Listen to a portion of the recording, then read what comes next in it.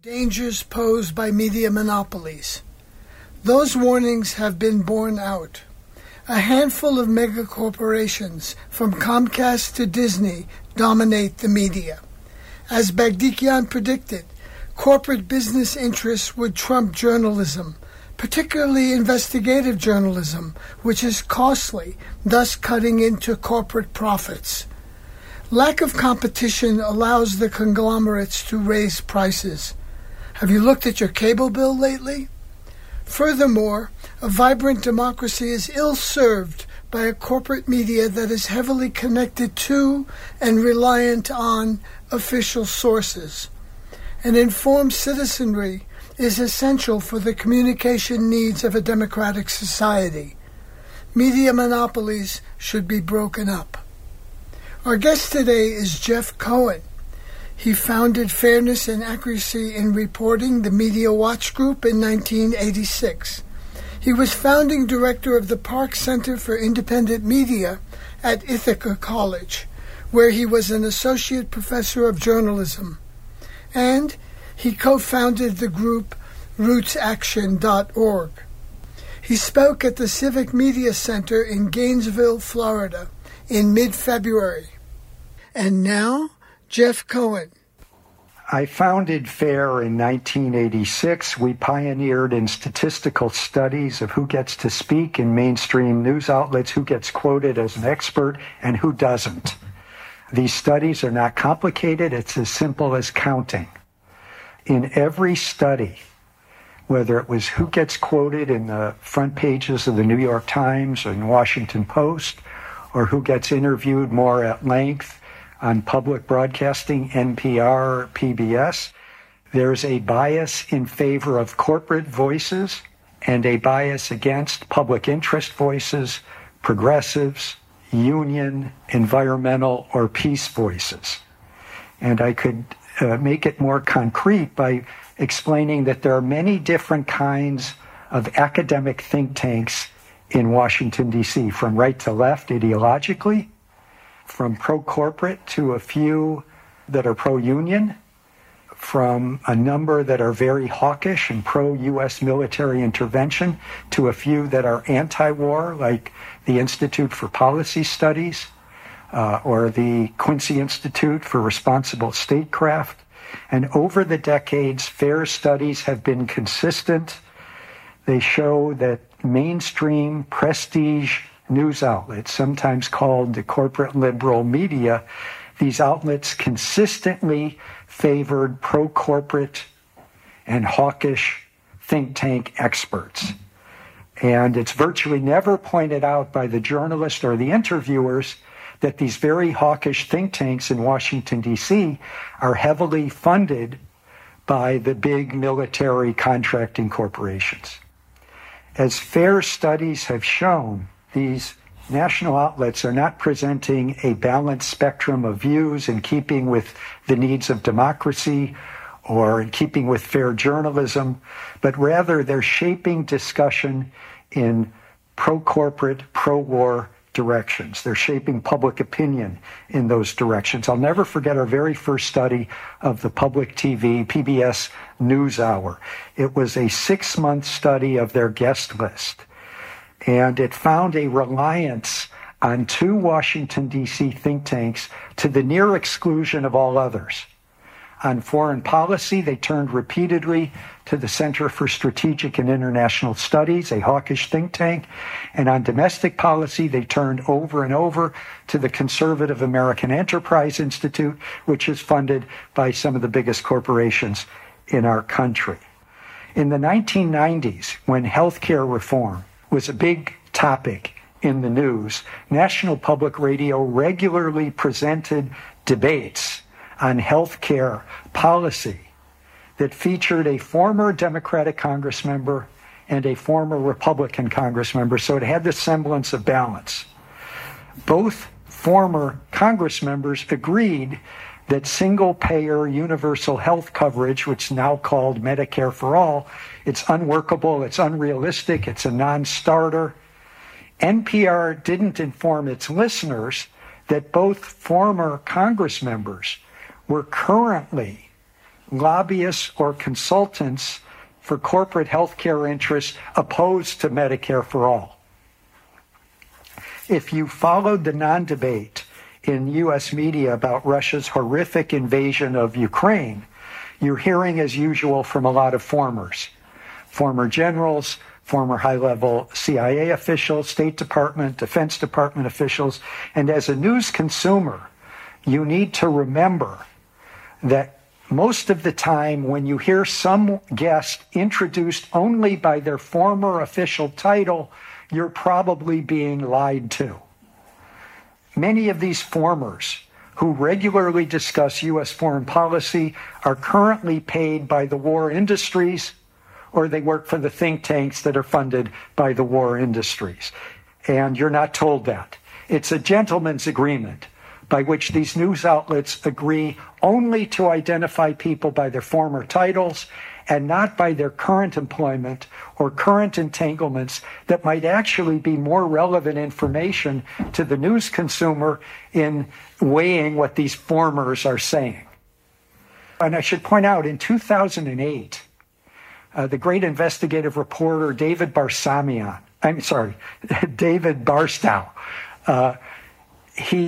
he wrote an article on the front page of the New York Times where he identified all of the military analysts that had been featured on the TV networks, including PBS, in the run-up to the invasion of Iraq and during the occupation of Iraq.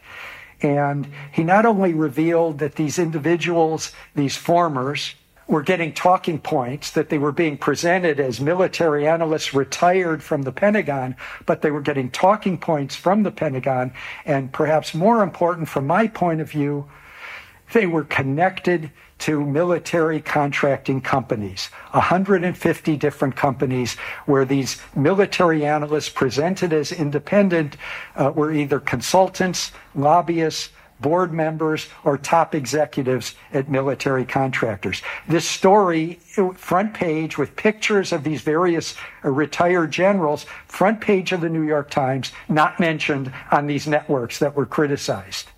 He used 8,000 pages of emails and internal documents to prove his case about how these generals were junketed around, fed the talking points.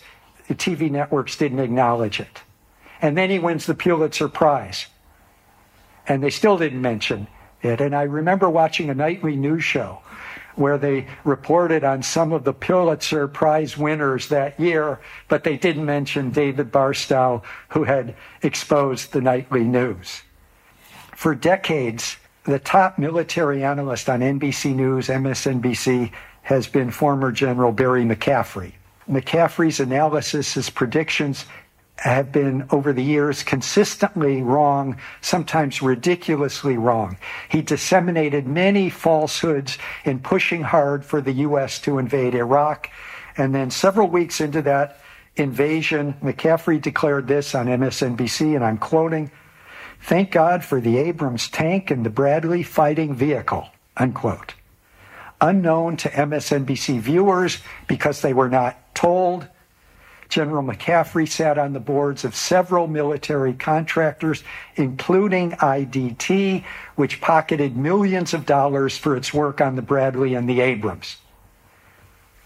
Before Russia invaded Ukraine a year ago, there were dissenting U.S. foreign policy experts who urged the Biden administration to try to avert the Ukraine war by publicly announcing that there would be a moratorium on Ukraine joining NATO, that there'd be no further expansion of NATO toward Russia's borders.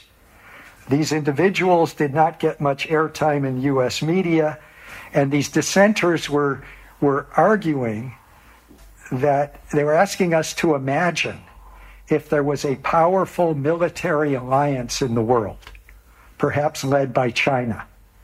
And every few years it was adding countries and getting closer to the U.S. And now they were going to add Mexico on U.S. border to this giant military alliance aimed at the United States.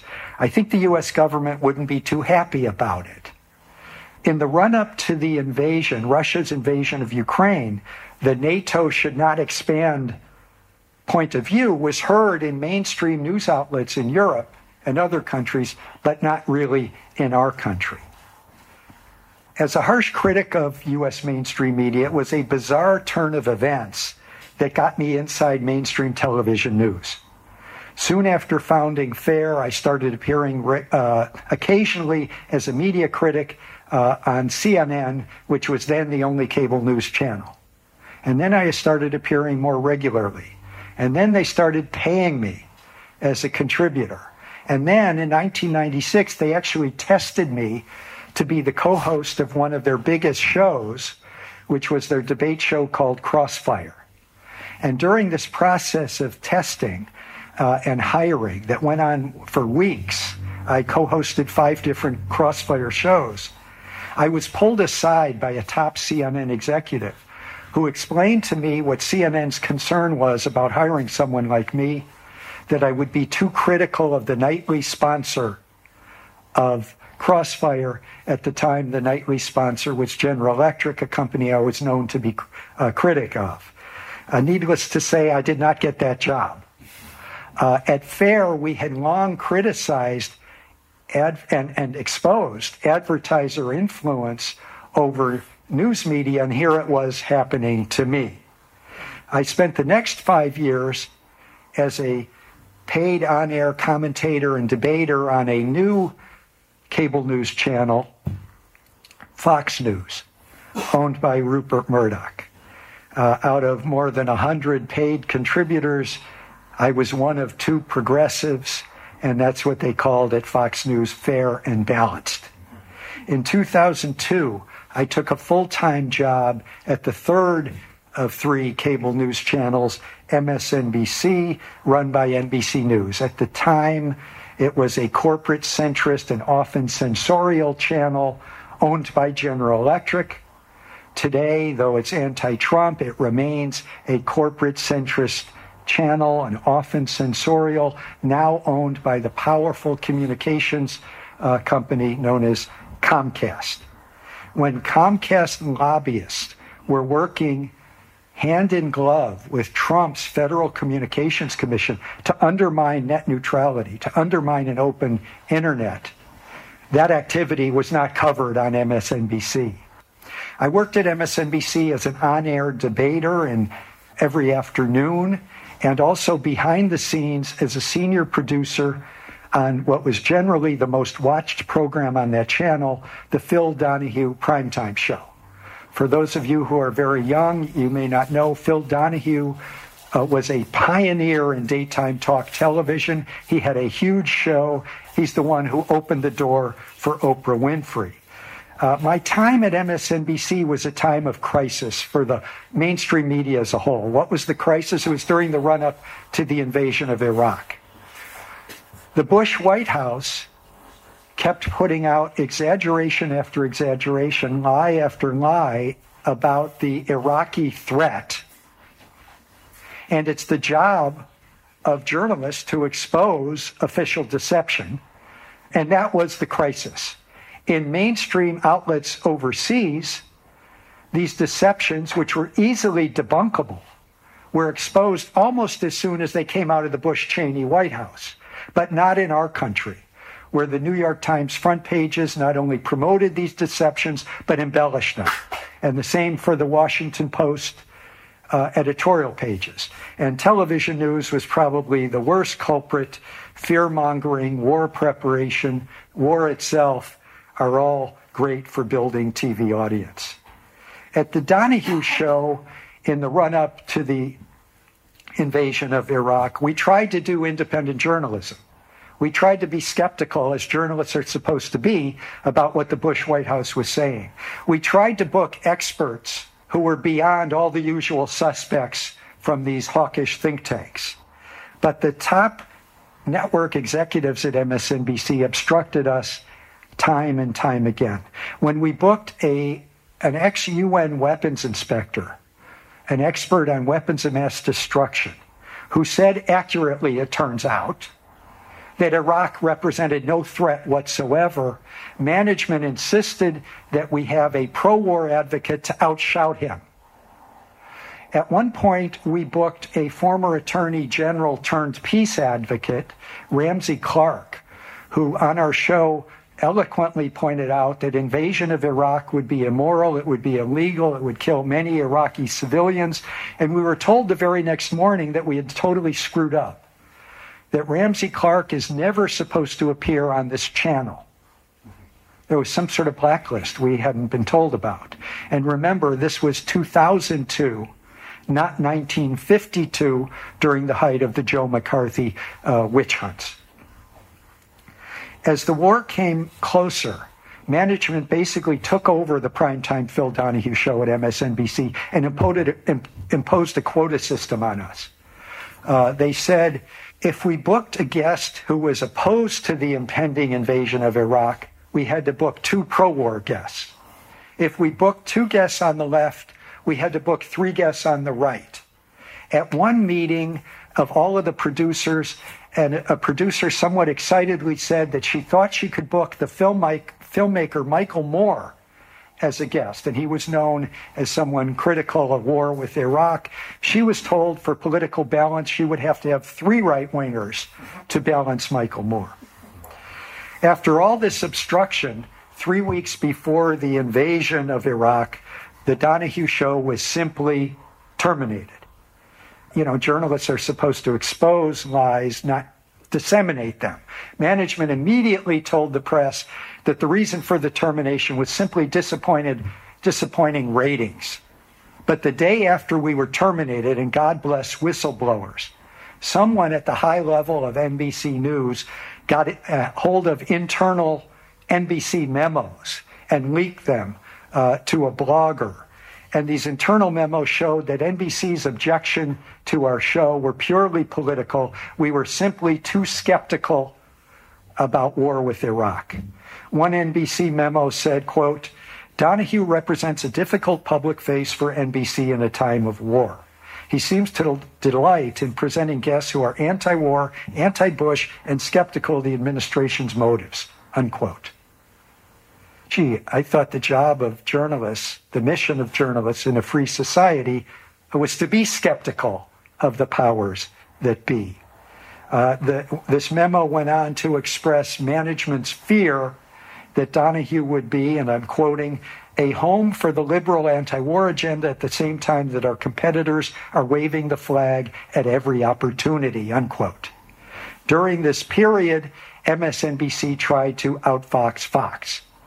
After they terminated the Donahue show, they picked up the flag. And what we learned in the run-up to the invasion of Iraq is that when journalists are so busy waving flags, they sometimes don't have the energy to ask the tough questions before our young men and women are sent overseas to kill or be killed.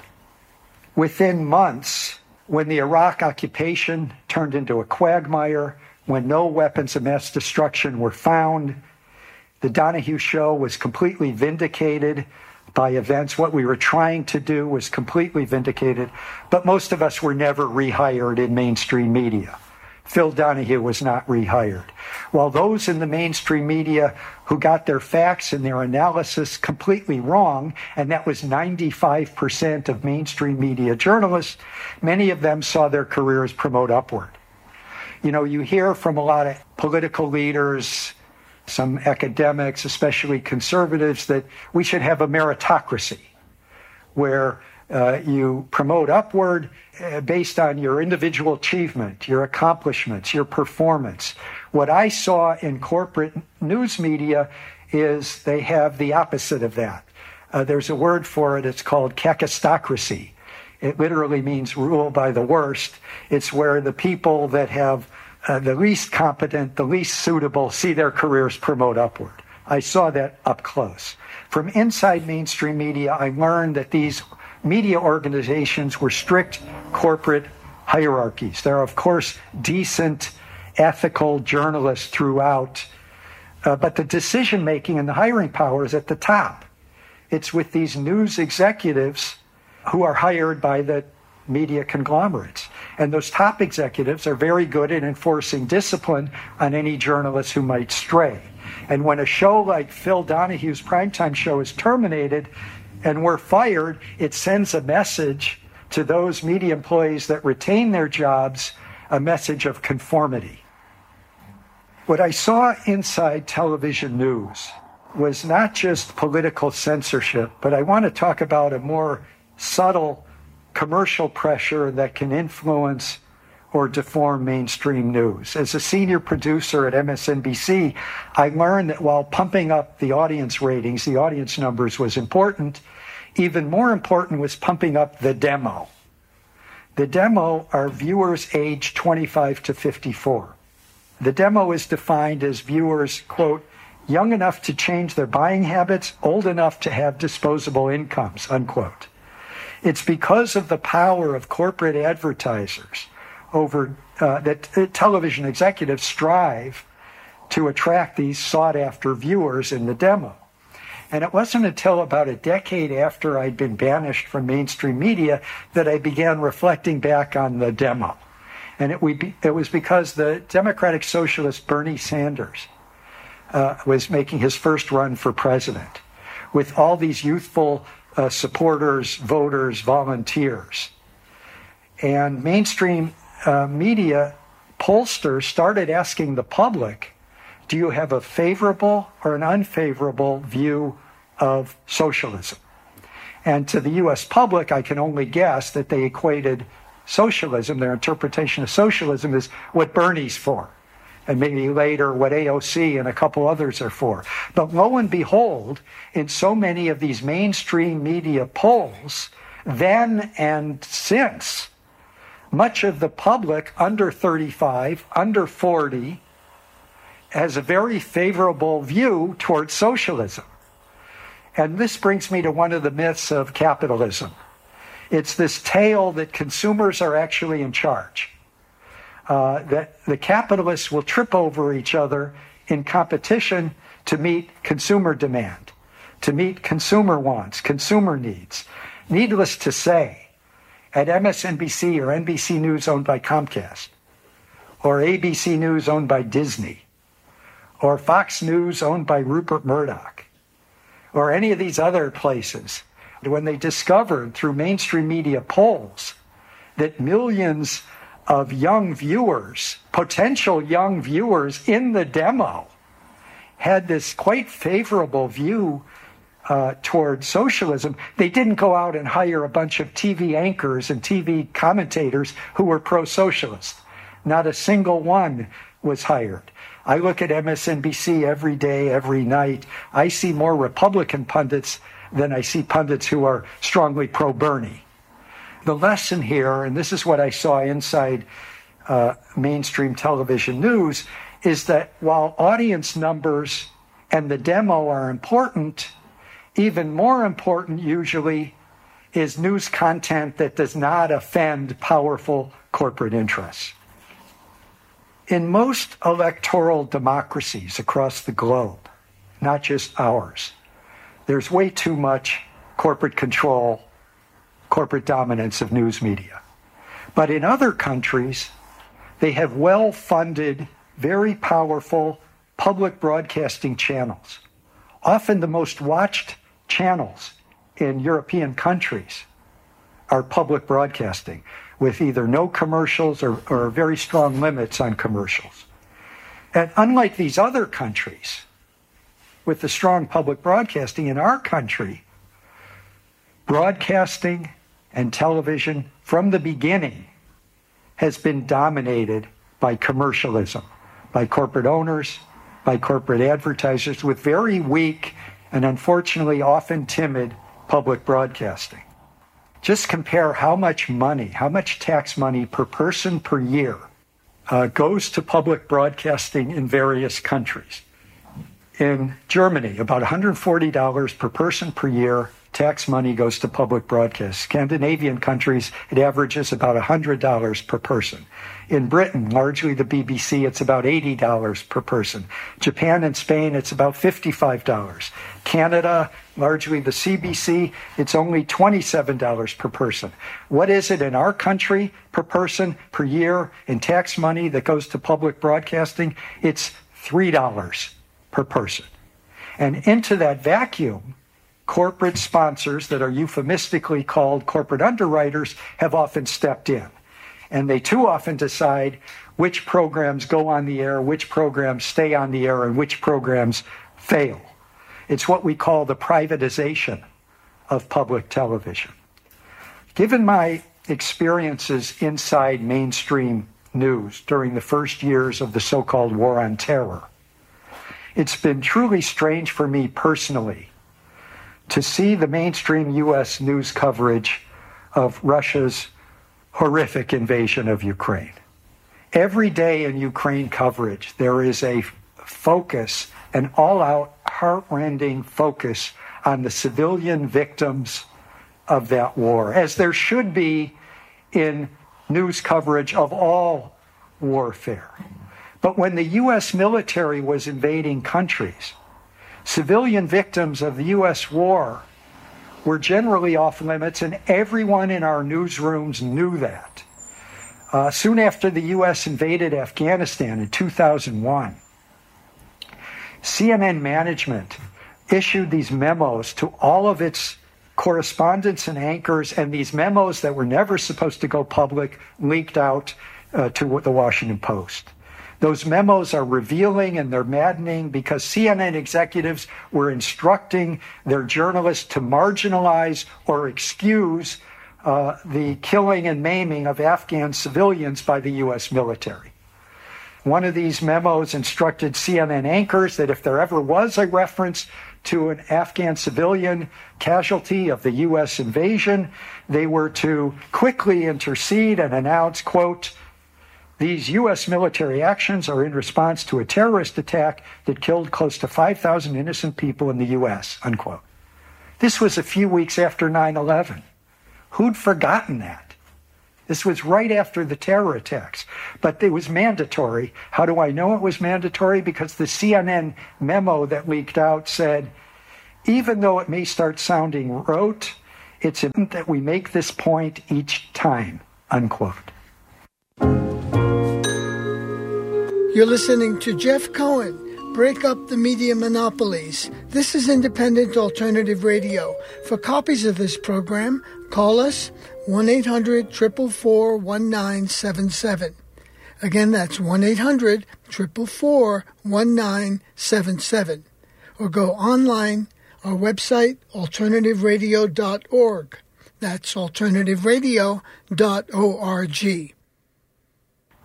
So jump from the CNN directives at the beginning of the U.S. war in Afghanistan to when the war was winding down 20 years later.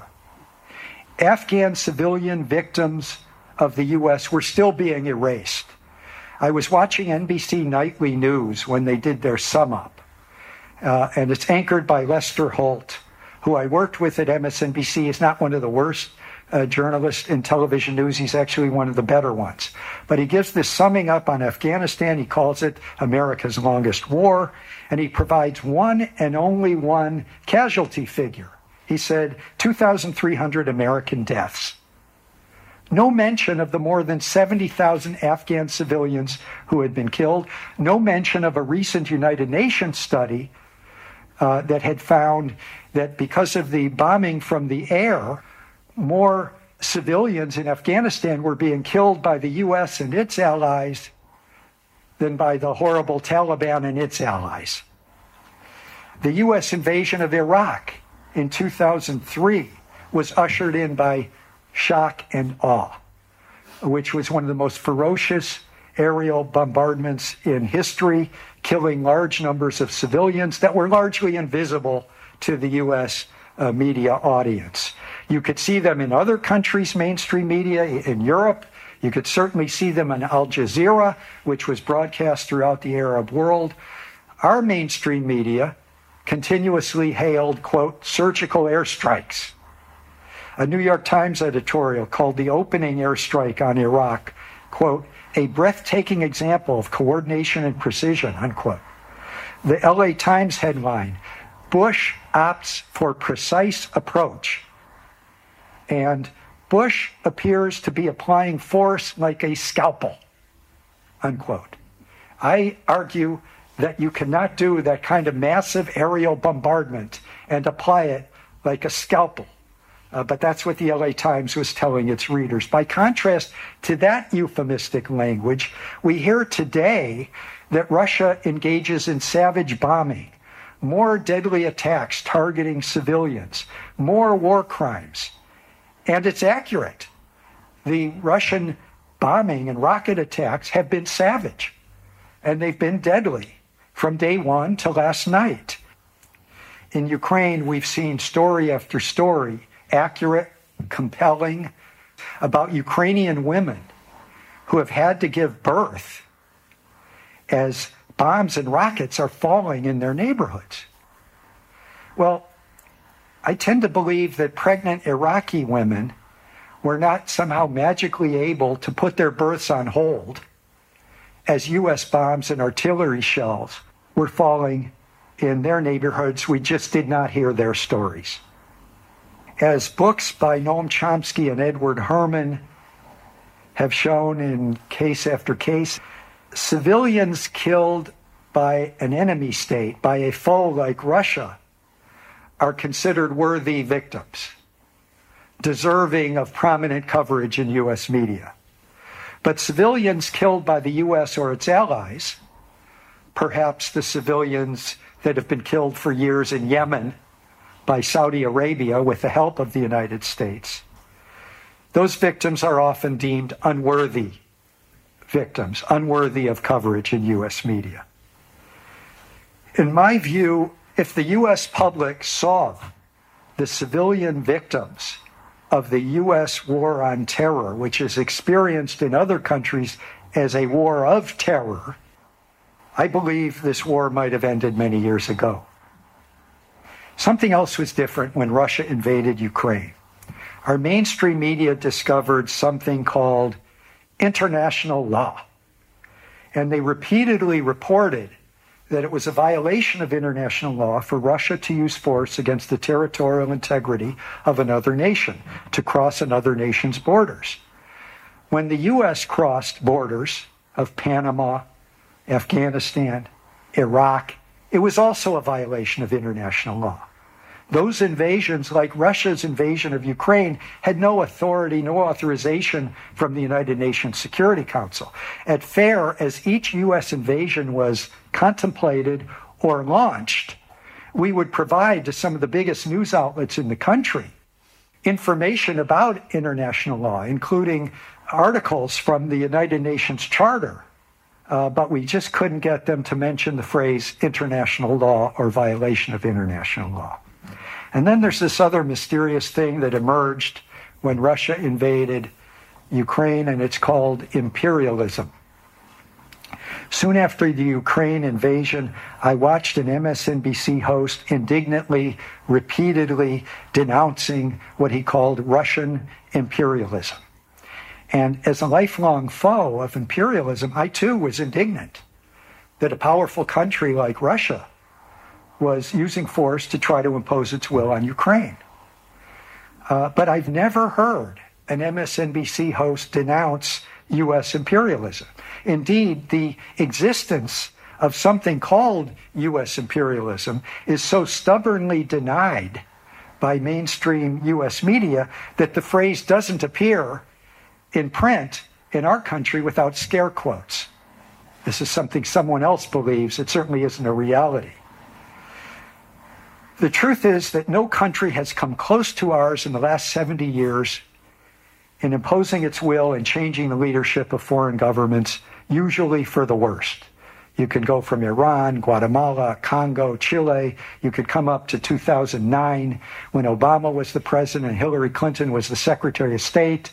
And it was U.S. policy that helped enable a violent military coup regime in Honduras, helping it to replace the democratically elected government of that country. As soon as that military coup happened in Honduras, almost every government in our hemisphere immediately, vehemently denounced the military coup, but not our government. In the rest of the Americas, that's what they refer to as U.S. imperialism. This denialism about an imperial United States persists despite the fact that our country maintains more than 750 military bases today in nearly 80 foreign countries. Russia has 20 foreign bases in a half dozen countries. Our military budget dwarfs that of every single other country. It's more than 10 times bigger than Russia's military budget. And the U.S. is by far the biggest exporter of military weapons throughout the world, including offering weapons and military training to 40 of the 50 most oppressive governments on earth. That should be a news story. Corporate centrist outlets, corporate liberal outlets, whatever you want to call them, from MSNBC to the New York Times, they often report on and criticize the domestic gun manufacturers and the NRA for flooding our nation with guns, but not so much regarding the U.S. government and U.S. weapons companies flooding the world, including dictatorships, with military weaponry. I've never heard that discussion in mainstream media. Through either omission or obsession, our mainstream media have the ability to normalize the abnormal, to make the irrational seem like common sense. At the end of December of last year, President Biden signed a record-breaking $858 billion Pentagon budget. As usual, Congress allocated more money for the military, and about half of it goes to military contractors, these companies I've referred to a few times. They allocated more money than the generals had asked for.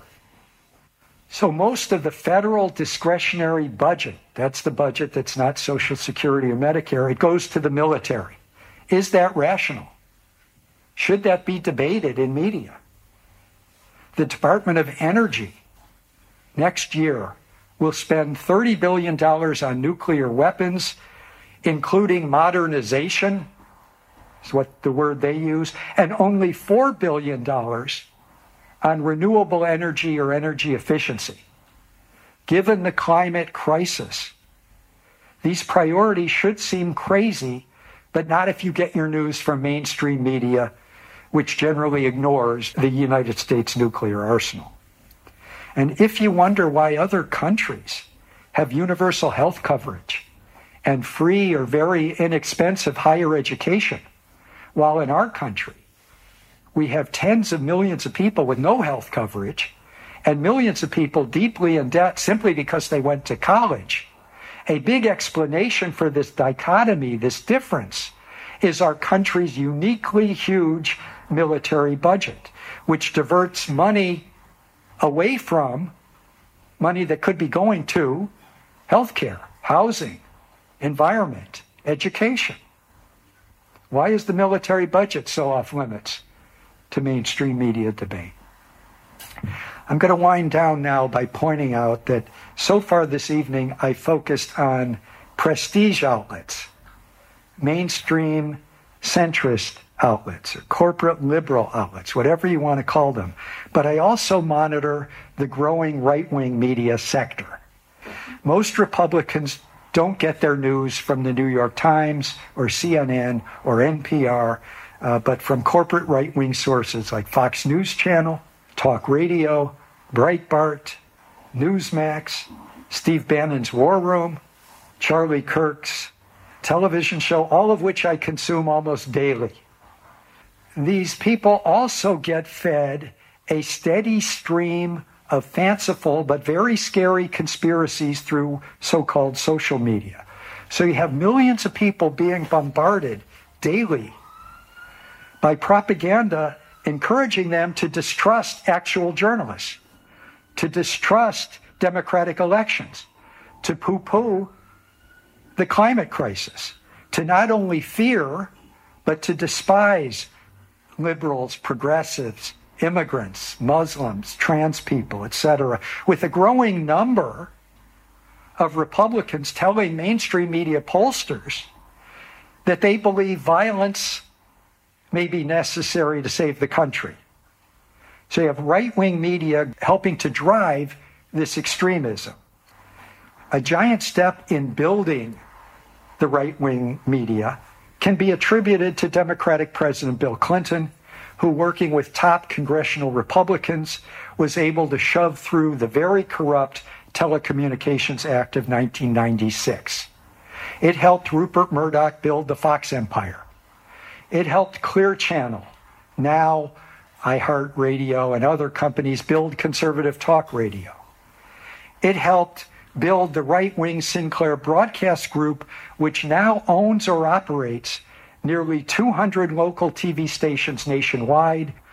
Prior to Clinton's Telecommunication Act, one individual or company could only own a dozen television stations nationwide. They operate that many in Florida alone. And polls consistently show that the public finds local television news more trustworthy than other news sources. I can't explain it, I'm just reporting the polls. How the media over the decades has concentrated in fewer and fewer hands of bigger and bigger corporations is often projected by the media as sort of a natural process. This is what's inevitably going to happen. No, it happened because of corruption. It happened behind closed doors. The 1996 Telecommunications Act that did a lot to build the right-wing media was basically written by lobbyists for the telecommunications giants and the media giants for their own benefit. And, you know, I've been involved in politics and media for enough decades that I can remember going back years that there's always panaceas. There's social movements and advocates that say, if we just did this, our country would be back on track again.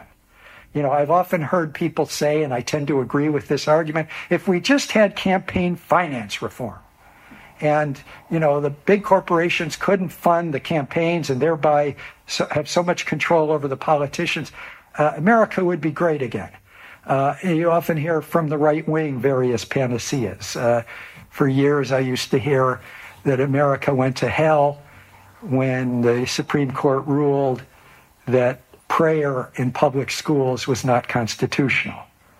And so you always would hear people, if we just returned prayer to the public schools, America would be great again. Well, I've heard all of these arguments over the decades. Here's one argument I've never heard.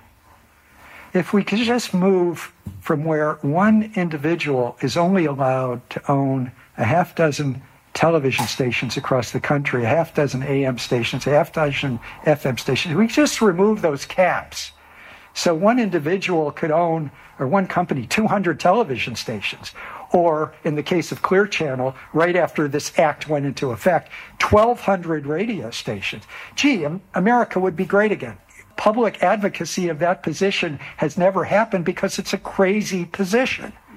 And when you know that there's something that cannot be uttered because people right, left, and center would not stand for it, giving all this media and public opinion shaping power to one company to own all of these stations, no one would stand for it. And yet, beginning in the late 70s, early 80s, especially with Reagan, this is what's happened.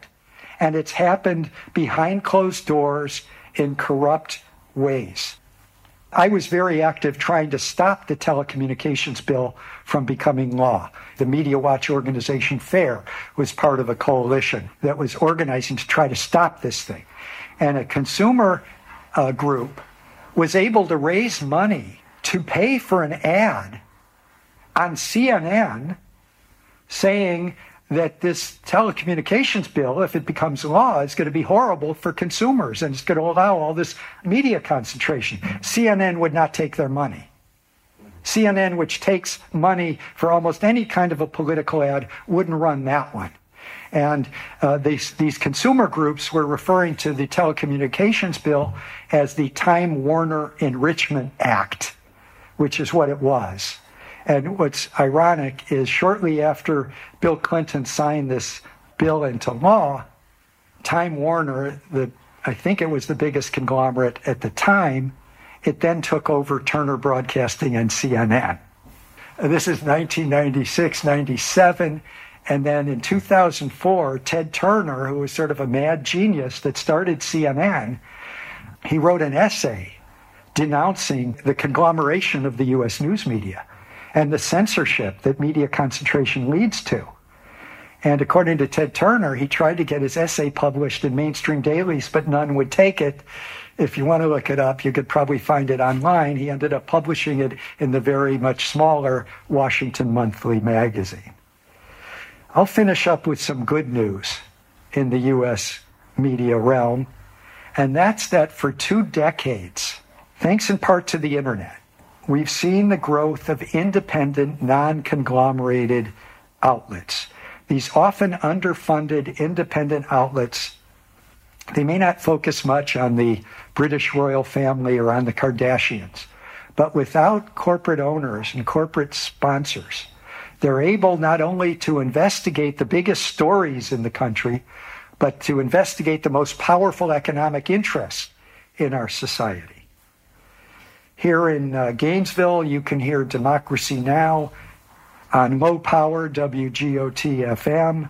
If you add together the national audiences of Democracy Now!, TheIntercept.com, TheNation.com, Salon.com, TruthOut.org, CommonDreams.org, Alternative Radio, and dozens of others, for the first time in our country's history, millions of people have access every day to journalistically serious, non-corporate news. These outlets don't have huge marketing budgets. So it's up to those of us who know about these outlets, including local community radio, to support them financially and to use our email, use our social media, use our word of mouth to spread the word about them. I'm going to stop here and take your questions. Yeah, I'll repeat the question. Some of us who watched the Super Bowl noticed they go into one of these luxury booths and Elon Musk was sitting next to Rupert Murdoch, 2 media moguls, billionaires. And billionaires have increasingly been buying up the media. What does that say about the state we're in and the need for independent journalism? One thing that's happening, and there's a new documentary coming out called Stripped for Parts, and it shows how private equity companies have been buying up newspapers and wrecking them across the country. And one thing that major dailies, or even minor dailies, have always owned is a big piece of real estate in downtown. And so these private equity firms buy up these newspapers, sell them, lay off the journalists, and keep the real estate. And so there's no doubt that what the billionaires and corporate concentration, how it's ruined industry after industry in our country. It's made industry after industry less competitive. Well, media is one of those industries. And it's one of the more important industries. Because if you don't have a free media, you can't have a democracy. Yes, great question. Given the state of the media, what path do I suggest to young journalists? I taught for 10 years in the journalism department of Ithaca College from 2008 to 2018. And that's newspapers were in free fall. And my specialty in the class that I taught every semester was independent media. And what we discussed in that class is that some of these independent outlets are paying decent salaries. Maybe not what you'd get at the New York Times or NBC News, but they're paying decent salaries. If I was starting out in journalism today, that's where I'd want to work. Yeah. The question is a simple one with a lot of information that the local newspaper here used to have a lot of reporters covering this metropolitan area and was taken over, now owned by Gannett, which is owned by Alden Capital, which is owned by, you're saying, some firm in Japan. This is what's wrong with corporate capitalism. You know, you can't have a free society. You can't have a democracy without free media, without an informed public. I mean, those two things go together. If there isn't an informed electorate, you can't have democracy. And our media system just keeps shrinking. We have all these places that are information deserts. They're media deserts. Bob McChesney, the great media scholar, he's pointed out that in other countries newspapers were not as devastated by the internet as our country. That in our country, prior to the coming of the internet, which took away so much of the advertising, Facebook, Google, took away advertising from traditional legacy media. But before that happened, because of Gannett, because of the chaining of the newspapers that was already allowed to go on here, because of neoliberalism and the failure to enforce antitrust laws going back to the 80s, newspapers used to be profit centers. If you had a newspaper, it was like a license to print money. Right before the internet, the people that own newspapers like Gannett, and they own dozens and dozens of them, they were demanding a 20% return on investment, which is huge. And so, as many have pointed out, especially Bob McChesney and other media historians, media scholars, it's because of corporate greed and corporate consolidation that newspapers in this country could not withstand the advent of the internet. And it's been withstood better in other countries. So, part of it is we haven't had antitrust enforcement in this country. And the media have been allowed to concentrate. It's what I talked about, that corrupt policy where these things happen behind closed doors. The lobbyists write the rules. The lobbyists write the laws. And we ended up with the media system that we have, which is a nightmare. And it feeds the right-wing conspiracies that motivate so many people, including those who rioted at the Capitol on January 6th. Yes, a good question. This questioner is very familiar with some of these national news outlets. Is there a model for a local independent news outlet? There's a lot of knowledge sharing by independent news websites that are covering City Hall in their place, covering the school board in their place. It's often just 2 or 3 journalists. Many of them are refugees from the mainstream daily in town who lost their jobs. And they've started these websites. Some of them have broken big stories. Some of them have brought down politicians. In Minnesota, it's called the Min Post. There's some in small towns. So, the way around the need for millions and millions of dollars is to utilize the internet, not only for researching the news, but for distributing your content through an exciting website that isn't overly expensive. But yeah, if you go look for independent, nonprofit, local websites, you'll find them in cities and towns, especially in some college towns. The policy options, the policy knowledge is there. You break up the media conglomerates. You go back to the old rules where one individual or company can only own, say, 5 FM, 5 AM, and 5 TV stations across the whole country. You make sure there's women ownership, people of color ownership. And then you create something we've never had in our country, but they have it in other countries. You remember I gave out the dollar amounts for how much public money, tax money, goes to public broadcast. We need to create something new in this country called independent public broadcasting. We need a public trust fund for public broadcasting. We need people to be able to divert tax money to independent, nonprofit journalism. We need to break up the monopolies, and then we'd have a mixed media system, different kinds of media outlets, and we might have an informed electorate, and we might save democracy.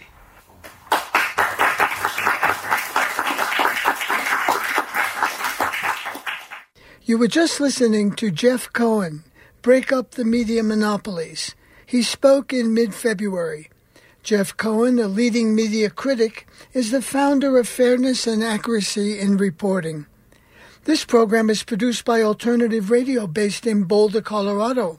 We're an independent progressive nonprofit in our 37th year. We're supported solely by individuals just like you.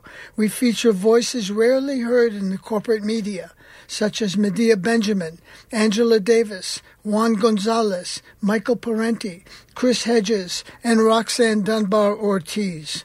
And we have a series of programs with Ben Bagdikian. To access our complete audio and book catalog, just go to our website, alternativeradio.org. Again, our website where we are podcasting, alternativeradio.org. For copies of today's program, Jeff Cohen, Break Up the Media Monopolies, and for Noam Chomsky's book, Notes on Resistance, just call us 1-800-444-1977. That's 1-800-444-1977. Or you can order online on our website, alternativeradio.org. That's alternativeradio.org. Printed transcripts, PDFs, and MP3s of this program are free of charge. Just give us a call, 1-800-444-1977. Special thanks to the Civic Media Center in Gainesville, Florida. Joe Ritchie is our general manager and editor. I'm David Barsamyan. Thank you for listening.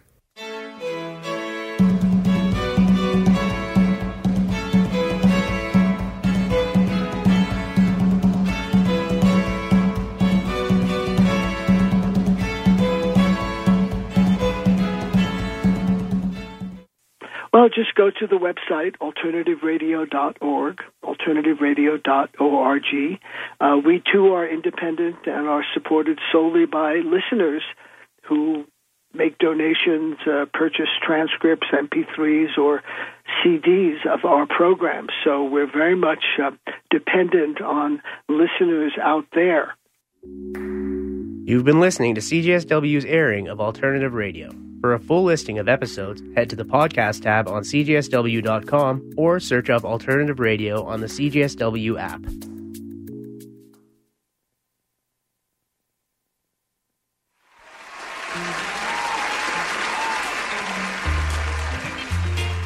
Welcome to CJSW 90.9 FM, where the sun never sets and the fun never stops. Broadcasting in Calgary, located on Treaty 7 land and Métis Nation of Alberta, Region 3. Here you will find relaxation and your heart's delight. Listen away, for we are your ray of sunshine. Hakuna kitu kibaya sana mu duniani kama shida. Haichagui mtu siku wala mwaka.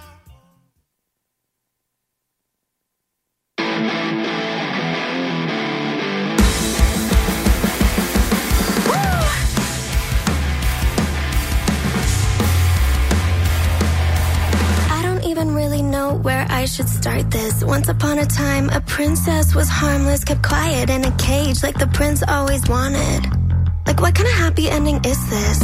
She never got revenge with a pretty pink dagger. He's something much worse, a magic eraser. Her fairy godmother turned him back into a stranger, and he never heard from me again. Rest in peace, my regrets. I don't forgive, I forget. Even if it's all in my head, all of my exes are dead. That it hurts like a bitch, knowing you won't have me again. It's easier to pretend. All of my exes are dead. All the princess later learned that she was a keeper, but it was too late because the Grim Reaper blocked all the ways that they tried to reach her. Do you get it yet? See, there's no point in petty payback or spite when they can't get you back. It cuts like a knife, and the fairest of the land moved on with her life.